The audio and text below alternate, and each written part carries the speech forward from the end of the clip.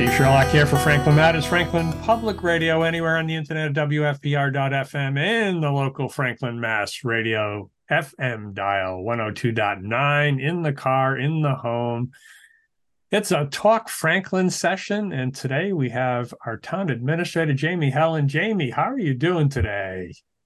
Doing fantastic, Steve. Late night last night, but well worth it. A lot of great stuff got done at last night's meeting, and we're going to talk about it in a minute, but no rest for the wicked. No rest for the wicked, no rest for the weary. There's so much going on. I know there's been complaints about the meetings are too long. Wait a minute. Stop. I mean, the meetings are conducting business. And oh, by the way, the last two, the town council did spend 9 hours about their most important thing, the budget. Yeah. And then last night we had a whole bunch of other stuff that, if we met more frequently, that would be one thing. But oh, by the way, these are volunteers. They're not getting paid for this.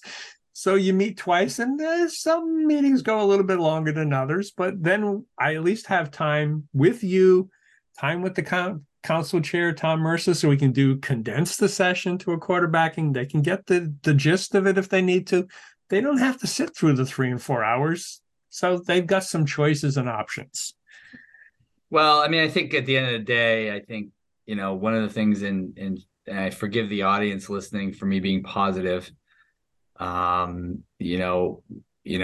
Councilor Frangillo really eloquently said over and over this year, the pot is just not big enough. And the us versus them dynamics that can occur from this are not ever going to help us solve some of the other issues that have been identified through this budget season. I think there's a couple of things. One, all the listeners have to also realize that even while there's certainly some items, not just school department either, but there were other budget priorities that were important to a lot of people that never got funded. And we can't let the perfect be the enemy of the good. Mm-hmm. There's still $3.5 million plus or minus of new investment in town. Some of the things that didn't get really a lot of highlighted from because of the school department related issues are that we're still a AAA bond rating community for the second year. We had a clean audit from our auditors with not one single management suggestion on the books. We're a very financially sound community. For the first time ever, and this is going to be shocking, I think, to most people, and kind of get drowned out by the school-related issues, Steve. Over $600,000 is going to be in the FY24 budget for just roads. First time ever. First time ever. We've never had that much money in the budget, and that's due to the work of Councilor Hamlin and Councilor Jones, Councilor DeLorco on the Stormwater Utility Committee to get that in. We added 4 additional police officers, which I'm sorry for some that may not want to hear this. The number one complaint I get by far is road rage, traffic enforcement, speeding on Partridge Street, speeding on Pond Street. I had a constituent come in recently about 7 months ago, and literally was on Pond Street and she retired, and she asked me if I could get her a speeding radar gun. She wanted to sit out in her front lawn, was scared to get her mail because people speed down Pond Street so fast. Right. I don't think I need to tell any on the Lincoln Street corridor about speeding. I don't think I need to tell anybody on the Pleasant Street corridor about speeding. The number one issue we hear of all the time is enforcement and about speeding and road rage. And look, accidents data are way up. Drunk driving data is way up. Texting and driving accidents are such a high percentage of all these. We clearly need to do more and have those 4 officers to improve the morale of the department who are being forced in for overtime on a very high basis, more than we've ever seen before, is a huge, huge victory for the community. And we added in a couple additional paramedics to deal with the record-breaking paramedic calls. That's like ordering food, Steve, right? Like, people in the community are dialing 911 for reasons. And higher than we've ever seen before, which is a whole nother, Hmm. discussion hopefully down the line. We have a deputy town administrator starting in the summer this year. For the first time, I'm the only one that's ever existed before. So we'll finally have structurally in the budget someone to do a lot more business development, social service coordination, and a lot of other projects, create more bandwidth within the department, Including for you. including for me. We have a fully funded snow and ice removal budget for the first time in town history.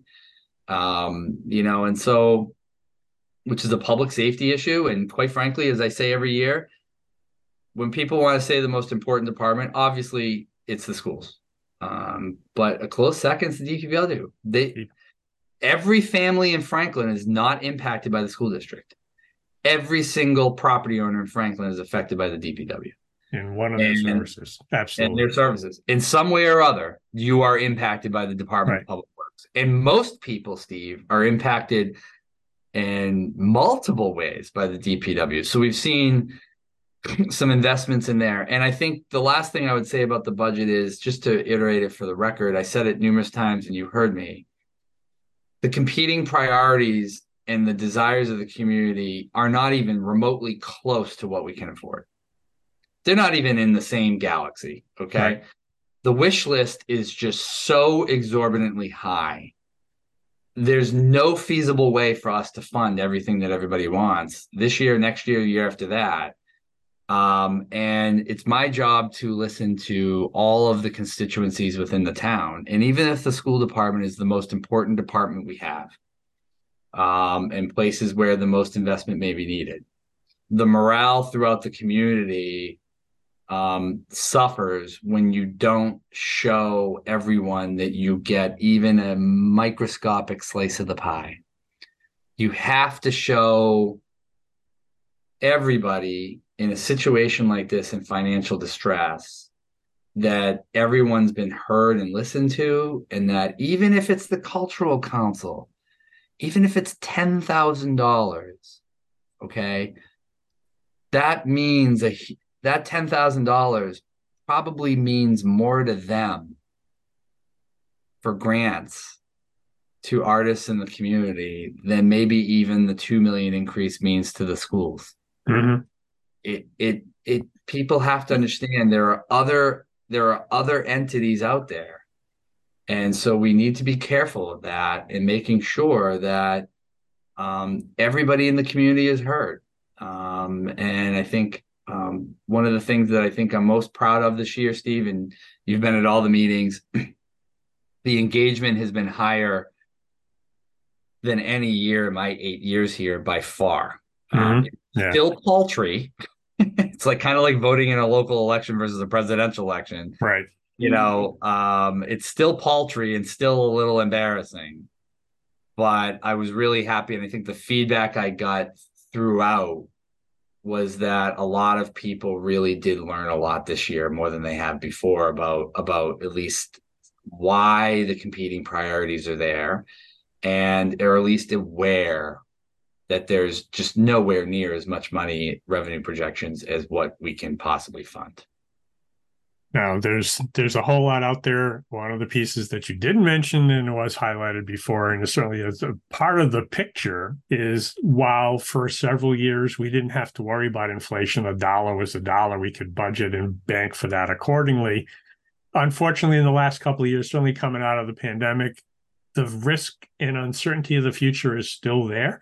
So that took, and if I recall, it was what, between 700 and maybe a million something, just from an inflation factor. So that was funds that we had to apply to do what we were already doing and needed to do that could have been reapplied elsewhere. So we did benefit to the extent that the stormwater piece you mentioned, we moved that out of ops. Now it's a separate fee operation. So now we can put road money in there. Those are all, kind of steps. And I won't say baby steps because they're significant steps. We've never done that before. They are steps. Are we where we want to be yet? No, but at least we're making progress towards where we need to be. We're making huge strides. And I think, we're making strides. This year's budget, the positive that's not going to get talked about as much is we've really made some strategic investments, minor investments in every corner of the budget that are moving those departments' goals and the community goals forward. I know the hot button issue is the school department costs, but unfortunately, a lot of the dynamics with the school department are things that we're really not talking about very much. And I think you and I would agree, Steve.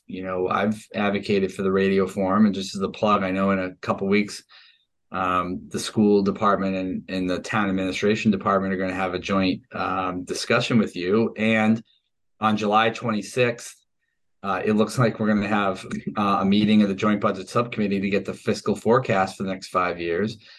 But I mean, even aside from all of that, we have to start talking about some of the things that are in my budget narrative. The charter school issue, which really there's not much more we can do about, but the lack of opposition to the charter school size 10 years ago is now showing and rearing its ugly head. And Jeff Nutting, my predecessor, definitely warned the community about this over and over again. Steve, you've documented this heavily. The second issue is enrollment. The school business administrator had said that there's a enrollment based off 4,600 students in September of 2023. For the new listeners in town, in 2008, the school enrollment was 6,460. That's a decline of 1,900 students in 15 years. Oh, by the way, almost every school district in Eastern Massachusetts is facing this right now. Read the city of Brockton. Look at a lot of other school districts. The town of Wellesley closed an elementary school last year. What is happening in Franklin? Facing up too. What's that? Boston is finally facing it too. Boston actually. I give Mayor Wu a lot of credit, and Superintendent Skipper. They just announced a politically challenging and probably unpopular change with the vocational school and the location of some of their exam schools. They just made a substantial decision of change. Yep. And that takes a lot of bold courage. I don't take anything away from that. I mean, it may not be as much as they need to do. City of Boston's closed a handful of schools. It closed out East Boston High School. If you were a business or a restaurant and you saw a declining business of 33%, you'd be out of business, or you'd be close to it, or you would have to redesign your menu, restructure, bring those customers back in, right? And so this is something where I heard recently someone articulate that declining enrollment is just a number, but there are faces behind all of these numbers. And that's true. That is accurate. However, financing and money and being able to pay for things we want is also true. And, unfortunately, inflation caught everybody a little off guard, I think more than maybe, certainly me. But I understand when I talk about inflation a year and a half ago and warn people of this, they probably don't listen until it hits. And ultimately, that's the story of this year's budget. It's been Groundhog Day like this for 13 years. This is nothing new. Nothing new. We have to start having some very uncomfortable conversations. And quite frankly, the parents that I have talked to and the parents that have come out, we're not valuing enough. I am, but we are not as a community valuing enough their intellect and their ability to be able to change and adapt and be a part of the conversation. We're undermining their ability to handle these conversations. I think most of these folks, if not all of them, are aware. They elect us and hire us for a reason. They want us to tell us the solutions to the problem. And as you would expect, Steve, I have plenty of options for solutions to this problem. But the question really is the school community ready to hear some of these things? And are they really willing to come out and have civil conversations and a civil dialogue? And are they willing to spend the hours necessary to educate the newer generation of kids that are in the district? Are they willing to educate the new parents? Are they willing to engage them, spend their weeknights, Saturdays, Sundays, give up personal time, miss a football game, can't go on that weekend trip to Maine, whatever it is? We have to start having some of these discussions because I think, as you probably would agree, Steve, it's very, very clear to me that there is a very huge learning curve in the school community for what the dynamics are that are facing the school district in the future. And we need to start talking about these things, and we need to start highlighting them. I've talked about this numerous times about the 4-4-4 contract for the teachers, right?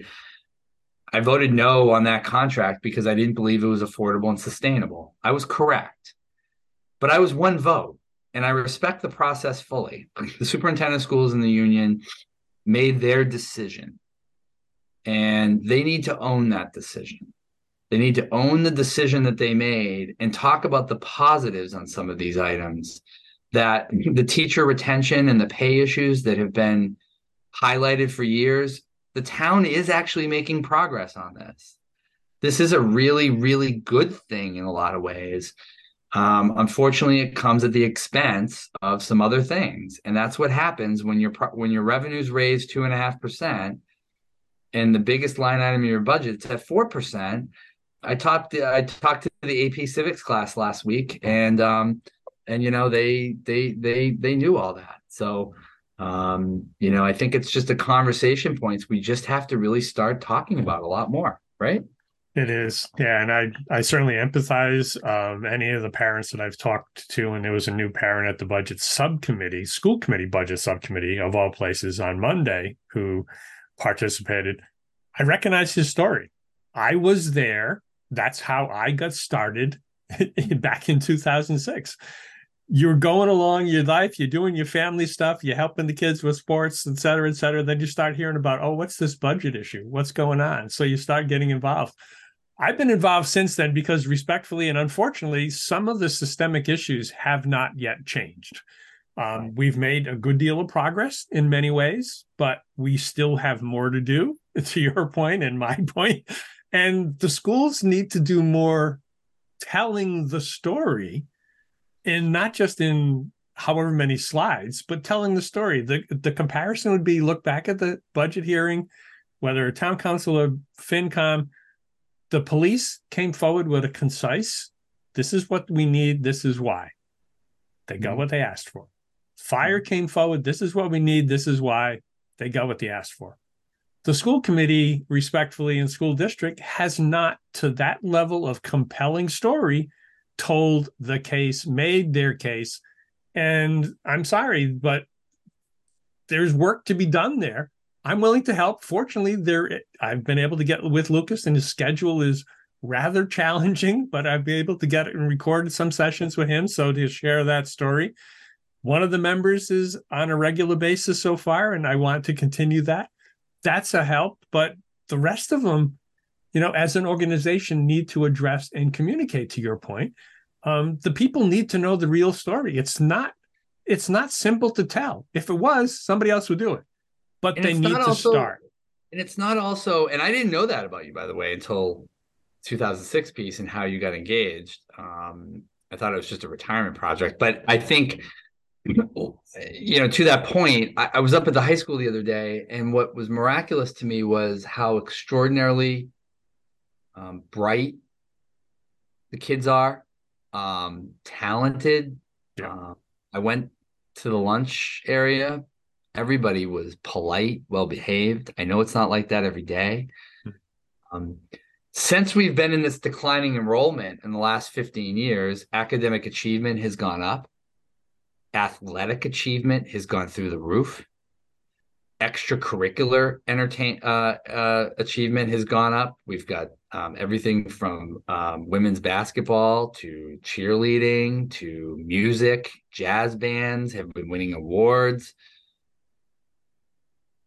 I just think at some point we're not necessarily talking about the real positives that are happening. People are moving here for the low tax rate, the great school district, the great services that you get for your price of what your money is. The amenities in Franklin are extraordinary. The public amenities are extraordinary. The library, the rec center, the senior center.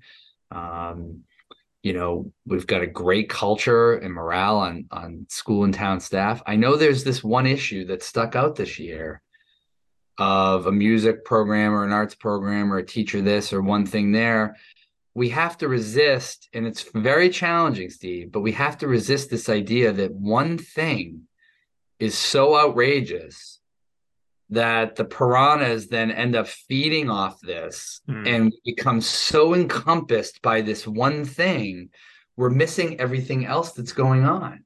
Yeah. And I think this is like the outrage syndrome that's occupied our country. You know, we hear one thing and we then automatically think the worst of everybody, and we think the worst of everything, and it's not true. And in this case with the schools, and really our public safety agencies too, and our DPW, all of our custodians, all of our librarians, our senior center staff, our volunteers, you know, we have progress to make, but we also really need to be grateful and celebratory of the things that we've had. We just talked on offline really quickly about a lot of the good things happening. The Nason Street Tot Lot reborn. I'm sure, Steve, you saw the video of little Sophia. Yes. Going up with her little brother. And, you know, I met with the mother a couple times with Counselor Sheridan out at the park. And, you know, I mean, speechless. But when you go through years of planning out a park like that, and then you finally build it, and then you see that video, you know, it's so emotional. And you see things at the sculpture park yesterday. I know I think you might have missed the event, but I'll tell you what, go down. Everybody listening should go down to the sculpture park and look at the beautiful new fish exhibit from the Remington Jeff kids, elementary. The arts teachers were down there, and Amy Adams was down there. And it was really beautiful to see how just thrilled and excited and how happy the parents were. And the fish looked gorgeous too, Steve. Yes. Like, they look beautiful. The kids did a great job. Absolutely. And huge kudos to the DPW for doing a great job cleaning out the park. And, you know, the rainbow awning that's there, you know, got repainted this year. So it's bright. We did it just for Pride Month in small ways.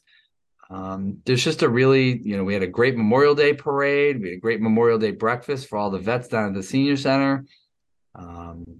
I'm going to stop there, Steve, because I know there's a lot of great things, and I'm going to keep pumping them up. But and I fearful how do you get through your job? You have the hardest job in town. And I go, this is how you get through it. When you see Sophia walk up that, you know, the ADA accessible structure at Nason Street Tot Lot, when you see the kids ready to go swimming with their fish in the pond, when you see all these other things, it inspires you. And I think the schools, would be bested if they were to tell some of those incredible stories about the athletes, about the jazz band, the arts, the teachers, the accomplishments, the graduation rates, the college proficiency, the scholarships. I got to imagine, Steve, that over the last 25, 30 years you've lived here, you've seen a huge, remarkable improvement in the output of what the kids are doing when they leave Franklin High.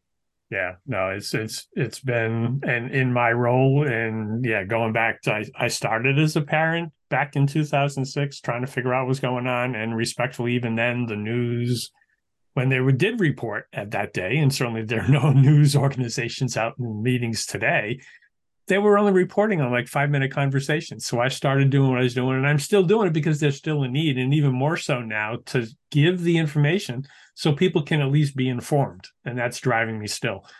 I've been fortunate in this role to have, and I'll just highlight 2 quick pieces.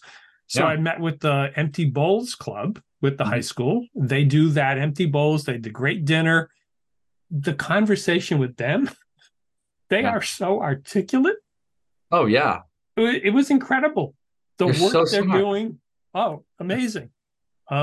Another one that's soon to come out. I met with Raylyn Mercer and Susanna. Was Wickstrom, now her equity name is Cordone. You get to change your name when you become an equity actor. I didn't know that. I didn't either. I just learned something new from you. Yeah. So, but even the conversation with the 2 of them. So Raylyn, I had spent time with as she's developed certainly her story through 38 years at 38 Main Street. We did that earlier. But Susanna has followed along, and now she's a leading actress in a high institution that's focused on arts education. She's got her equity card. She's doing professional. That is amazing. And how articulate she was in telling her story. So, And yeah. compassionate. And compassionate. Oh, incredible. Absolutely incredible. So there is so much here, so much goodness. And that's what I try to focus on, because there is the details, and the devil's in the details, but you do have to do that. And Nason Street, the one thing I will advocate for, and my grandson may actually start a petition, the one thing that was left out of it, there used to be a sandbox, and he and others loved the sandbox. Now, it's not there today, but it could come back. So let's advocate for it, right? There's always room for improvement going forward. So I even complained about the trees. Well, but some of the trees would have fallen on somebody, so they didn't need to come down. I wasn't going to say the trees needed to come down. I just thought there's a limited shade up there. I agree with you on the sandbox, and so we'll work towards those things. And I agree with you. I think that's like the spirit that needs to hopefully come to the One Franklin concept, is just to realize we're all in this together, and we all have to have some patience and some humility, and be able to still continue to talk about these improvements. Even when you have something great like Nason Street, it's okay to still say, but what about this? Why didn't this happen? Right.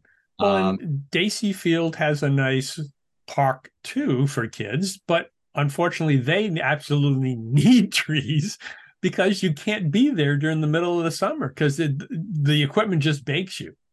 So that's a separate issue, and it all takes time. One of the themes we've talked about here before. And oh, by the way, back to the budget, whether it's the pie, which has been my term, or the current term is the pot. The pot is just not big enough to do everything we need to do. The pie we need to grow to give us the funding to do all these things. That's right. We'll gradually get there. I always joke, we're the tortoise in the race. Yes. The private sector is the hare in the race. Right. And the private sector has the ability to go raise prices, cut, slash, whatever they do, and they reap the benefits or they hear the sorrow from that. Mm-hmm. And individual part of American culture. And the public sector is the opposite. We are the slow and steady, hopefully stable foundation towards a civil and progressive society. And ultimately that's just part of the problem, right? I mean, you have to be who you are and not be who you aren't. And one of the things that we are in government is we're a meat and potatoes organization. I think one of the things that has come out of this budget hearing that strikes me from what you just said is the town cannot do it all. We cannot just push our wishes and tell them to do everything. And I think that came out a little bit. And I respect the comments from a lot of folks of like, why aren't you doing this? Why can't you fix it? Why can't you send this out? Why aren't you communicating enough? How do you not do this? Why are you doing newspapers? And it's just a lot of that, unfortunately, is just not, a lot of it's just is a learning curve for a lot of folks to realize that if we're going to achieve all these common goals together that you just spoke of, the citizenry themselves has to go do the work. And I think impartially, the superintendent, the council, we can be guides, right? We can help navigate the path. Right. But we're severely limited in what we can do to try to do this. This has to be a citizen-led initiative. Right. And I've oftentimes said, I think I've said it on your show before too, that's the hardest piece of all this. Because people are overstretched, overthin, they're overexhausted, overextended, and they are going to have to sacrifice if they want to see that wish list you just talked about of all these other things that people are talking about. They've got to make that happen. It can't just be me. And I think that this struggle of who does the work is actually is probably one of the biggest parts, the problems that we have to solve in order to get on a yellow brick road in a path towards trying to figure out solutions to this. Yeah, and I think to reinforce a couple of pieces, certainly engagement is key. It takes two to tango. At least some folks are coming forward, maybe 15th hour or whatever. They're at least coming forward. But the other piece, and we've talked about it with your sessions and even Tom Mercer's sessions and the quarterbacking, the town is responsive. Based upon CPA, we're doing pickleball courts. Based upon CPA, we did the Nason Street funds. It's an engagement and it's a responsive process, albeit it does take time. So people do need to have a little bit of patience, get engaged, respect, provide info, respect the details, and then be patient because it will happen. And we've seen that with a lot of other things, right? 6 years ago, nobody could have seen CPA being passed. Right. Nobody could have seen us purchasing 200 acres of open space, and you chip away at it. You do a little bit at a time, and that's my job. And fortunately, we've got very supportive counselors and elected officials in my tenure to realize the strategies behind those things. One other thing that took time, and actually we hadn't talked about it, but I think the parking meters are actually installed. I saw them this week in passing. So that also took time, but they're here, right? So now the communication campaign to say, oh, by the way, now you can park here and then you can pay either via cash, coin, credit card, app. So great point. Slow and steady. It's going to continue on. Why? Got the kiosks, but we passed the bylaw. It's first come, first serve. We learned this week that the T added a new time to leave earlier than we had anticipated. So we have to go back and triage the map a little bit. And we're going to do that in June and July, which will be effective in August, to readjust the hours of the over and overnight parking so that people don't get tickets when they go to take the train out at 5:08 on a weekend. Yeah. And it's okay. We can't panic and freak out. This is where I'm trying to get at these days. We can't be outraged by why didn't we see this coming and get into a big mouthful about it. Let's just go and utilize our form of government to its maximum potential and say, okay, look, hey, we have to make an adjustment. Right. And it'll be done so instead of July 1st, a lot of this will take precedent on August 1st. There will be the new rules on July 1st that are currently in place. So those were there. The person who's going to be mad at me the most for this is Brutus. Because he's got to do the work. Go back and make 6 more signs to change the hours or whatever he's going to have to do, 8 signs. Right. And he should be upset about it. And he should give me a cranky comment about it. It's okay. I can handle it. Mm-hmm. But he's going to turn around and go make the signs in August and change them, Right. And ultimately, this is just how it goes. And then, by the way, that education piece that you spoke of is going to have to ramp up in the fall. And we're going to get info out there. And just like the parents that are now learning about some of the cuts of the schools, it's a learning curve that's going to take people a little while to learn the adjustments. As you know, Steve, these changes on East Central Street, on Main Street, East Central Street, and in the parking lots are a 180-degree turn from what we've done in the past. I mean, just a holistically, philosophically, ideologically different program. Mm-hmm. And it will be adjusted in a year or two. Right. It's going to be more, right? Like we're going to continue to change these things to adapt and be nimble to what people want and need. Right. We just can't. I can't tell people how to think, and I respect everybody's opinions, but to be outraged and point fingers all the time at everything is really exhausting everybody. And we need to recognize that, unfortunately, our general line of work in public service is to be more methodical, thoughtful, strategic, and kind of slow moving. Mm-hmm. So we try to do the best to balance that. But you are right. We have those coming July 1st. They are installed in the Ferrara and Depot Street lots. We have 3 kiosks. We have a method for everybody. It's first come, first served. There's no more permits. So anybody that's commuting into Boston, going downtown for the day, there's your spice. And then after a certain hour, they'll be free at night. Mm-hmm. So when the street parking fills up, there's 2 parking lots there for folks to go out and park and hang out in downtown all night. Yeah, 70 plus parking spaces. So that's significant. 70 plus parking spaces right across from the black box next to 7-Eleven. The Ferrara's lots there for patrons with tickets. The Depot Street lots behind Dean Bank. So for folks that want to go there, I mean, it's still a short walk through the alleyway to the black box. or to any of the restaurants. It's not that far. I don't know about you, Steve, but my wife and I really actually like to park further away because after you go out to eat, and if you do it right, you kind of need a 10-minute walk. Right. Just stretch out a little bit. Otherwise, what's the point of going out to eat, right? Like you got to enjoy food, right? So, so hopefully people will see a lot of that coming. And, obviously summer's kind of a slower time of the year, but by the time we get to fall, we'll have all this ready to go. Yeah, indeed.